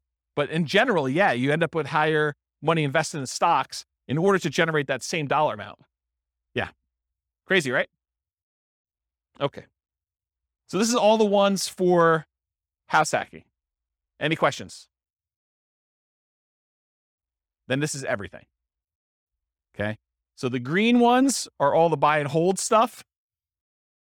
Then it starts Nomad, but these were the Nomad ones that were sort of odd ones out. These were Nomads with house hacking. So I kind of separated those out. Then these are some other weird Nomad ones. And then these were all the house hacking ones. So you could just see visually how they all compare to each other in terms of speed. And just eyeballing it, Nomad's fastest, right? Which is what we've been saying for a long time in these classes. But house hacking is pretty good, especially compared to traditional buy and hold, right? And honestly, when you combine house hacking and Nomad, those tend to be pretty sweet. Like the combination of moving into properties, buying with 5% down, and then also having roommates while you do that, pretty sweet model. There's only a few better than that, and that's sort of these like, Nomad by proxy, Nomad with short-term rentals, and fixer-upper Nomad. Those are these three, which are kind of like the lowest of all of them. Although they're not really the lowest of all of them because some of these are a little bit faster, right? 202 versus 214. Nomad with short-term rentals is the best right now of the ones we've done so far. With these assumptions in this particular situation, which you can't overgeneralize this because you got to run your own numbers. But if you're trying to evaluate what plan to do, you put in your numbers, you put in your situation, you run the software, and you run through each one of these to find out which one makes sense in my market with these things. All right, I think that's it. So, I got like one conclusion slide, but I think I've talked about most of it. So I'll go back to this slide so we can look at it and have more discussions. But so in conclusion, assumptions for modeling matter a lot. So house hacking once versus acquiring more properties, that Nomad with house hacking or with buy and hold kind of running in parallel. If you change the assumptions like your income expenses, market conditions, the appreciation rate, the rent appreciation rate, the price, interest rates, rents, vacancies, maintenance, property management, tax insurance, all those things will impact the results here. And they may change which one wins, right? I'll just give you a really basic example of this. If you're house hacking with one house, but you're primarily investing in the stock market versus you compare buying a property where the price appreciation or rent appreciation is abnormally low, that one may look much, much better than that. But if you run a number where you're buying in a fastly appreciating market with fastly appreciating rents and interest rates that may be back on the decline at some point, that could look way, way better than other strategies, right? Or how big of a discount you can get with your buy, fix up, and resell, which we haven't covered yet, but the fixer up or Nomad even, like those can really matter. If you get a big enough discount, that could blow everything else away. Or if your short-term rentals don't work out as well, they're not as profitable, or maybe they're much more profitable than I assumed with my assumptions. That could also matter. The stock market rate of return will matter too. It also affects not just numbers. This is actually a really good point. I'm going to slow down and talk to you about this because it's really critical to understand. So one of the reasons a lot of these strategies outperform others has to do with your risk profile. If you're investing small amounts of money and you're taking on a lot of debt, you're much more leveraged. And so your risk profile of doing a strategy where you're buying 5% down properties and you're repeating every year is very, very different than the risk profile of someone investing and putting 25% down or someone investing in stocks. It's not saying automatically that one is better or worse because there are ways that it could be better or worse depending on how it's structured and what your situation is, but it's different. Like if you're investing all in stocks, you now have the risk profile of a stock investor versus the risk profile of someone who's doing buy and hold or someone that's doing Nomad.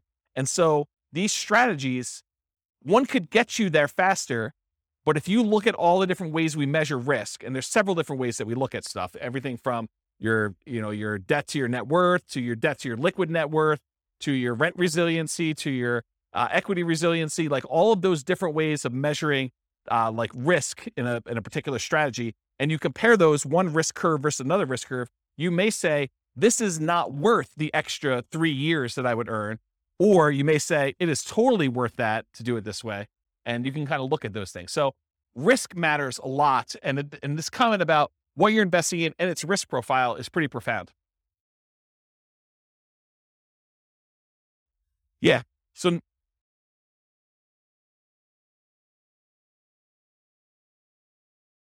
yeah.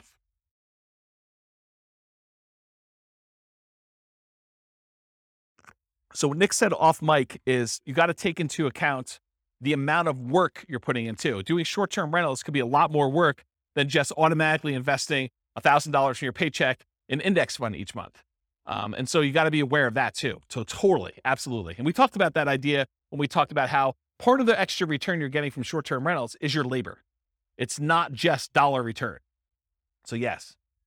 Your safe withdrawal rate would matter here. Whether you're buying duplex, triplex, fourplex, or single family homes would also matter.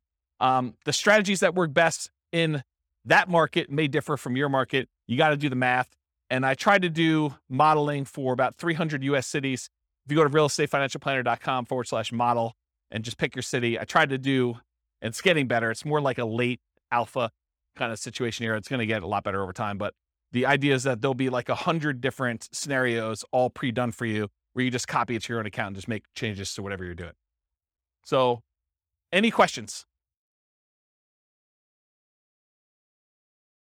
No questions? You already took them all?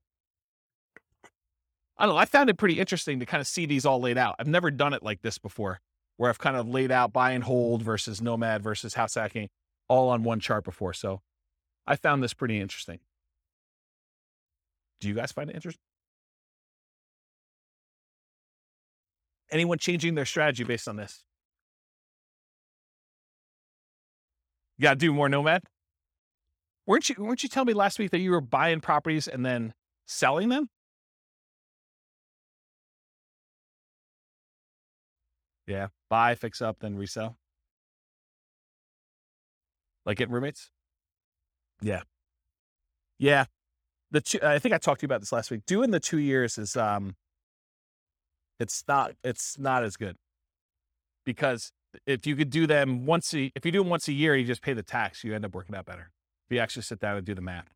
So just pretend you sold it and actually paid the tax on it. And then imagine you could do one every 2 years instead of one every year instead of one every 2 years. You pay more taxes, but you end up netting more. Yeah.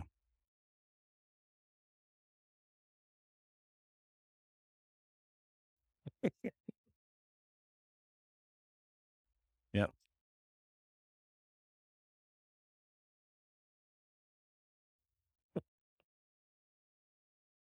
It'd be good. It'd be good. But I mean, yeah, as Kevin says, it would be hard to get roommates while you're doing the fix and flip. A little discount.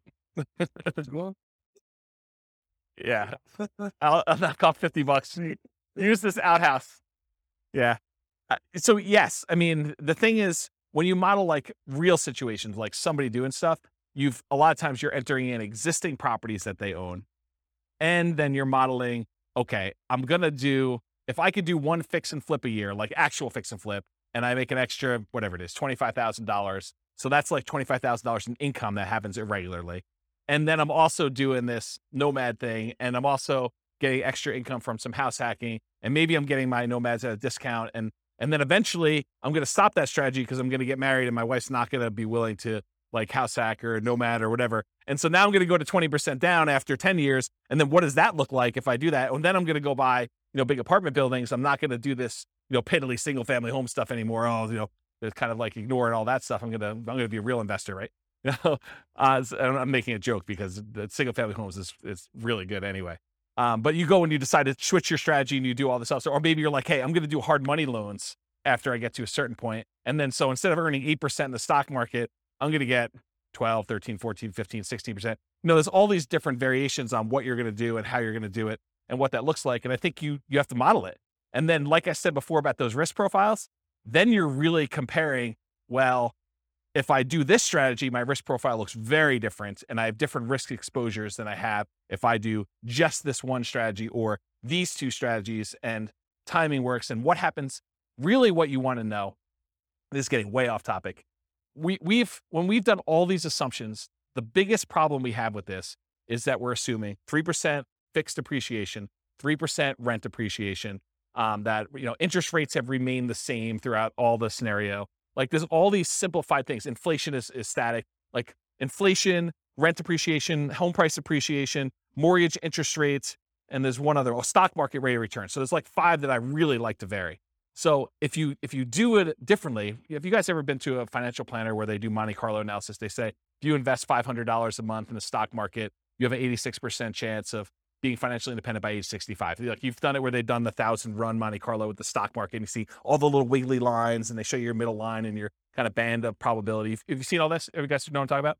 So we do that with real estate. So instead of it being 3% fixed appreciation, I say, well, let's make it random. Let's make it so that on average it's 3%, but it could be negative 10. We could have a really bad year, or it could be positive. I don't know, where we see this last year, 18? So positive 18. So we can have this really wide range of what like home price appreciation is, and random rent appreciation, and random mortgage interest rates, and random stock market rates. And so we can have all of those being random.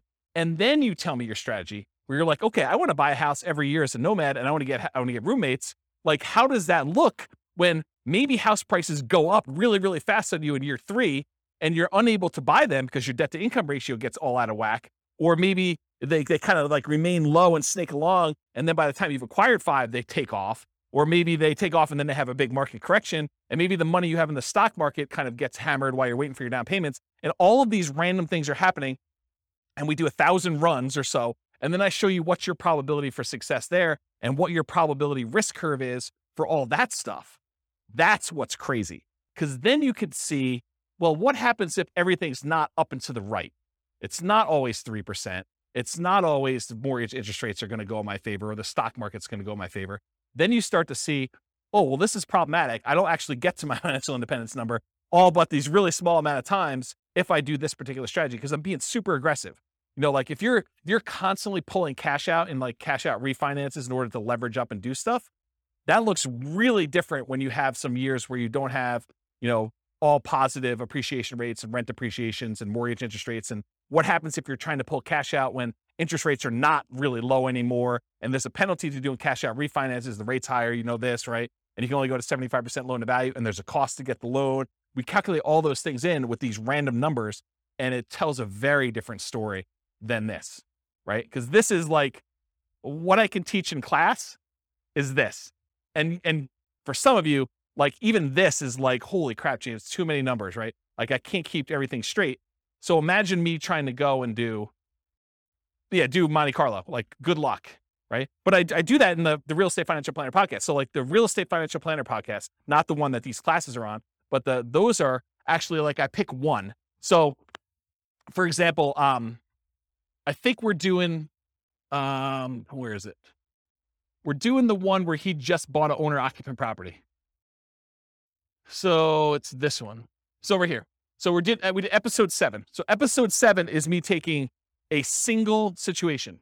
They bought one owner occupant property and they invested in stocks. And I do like a 20-minute episode telling their story and walking through with fixed assumptions.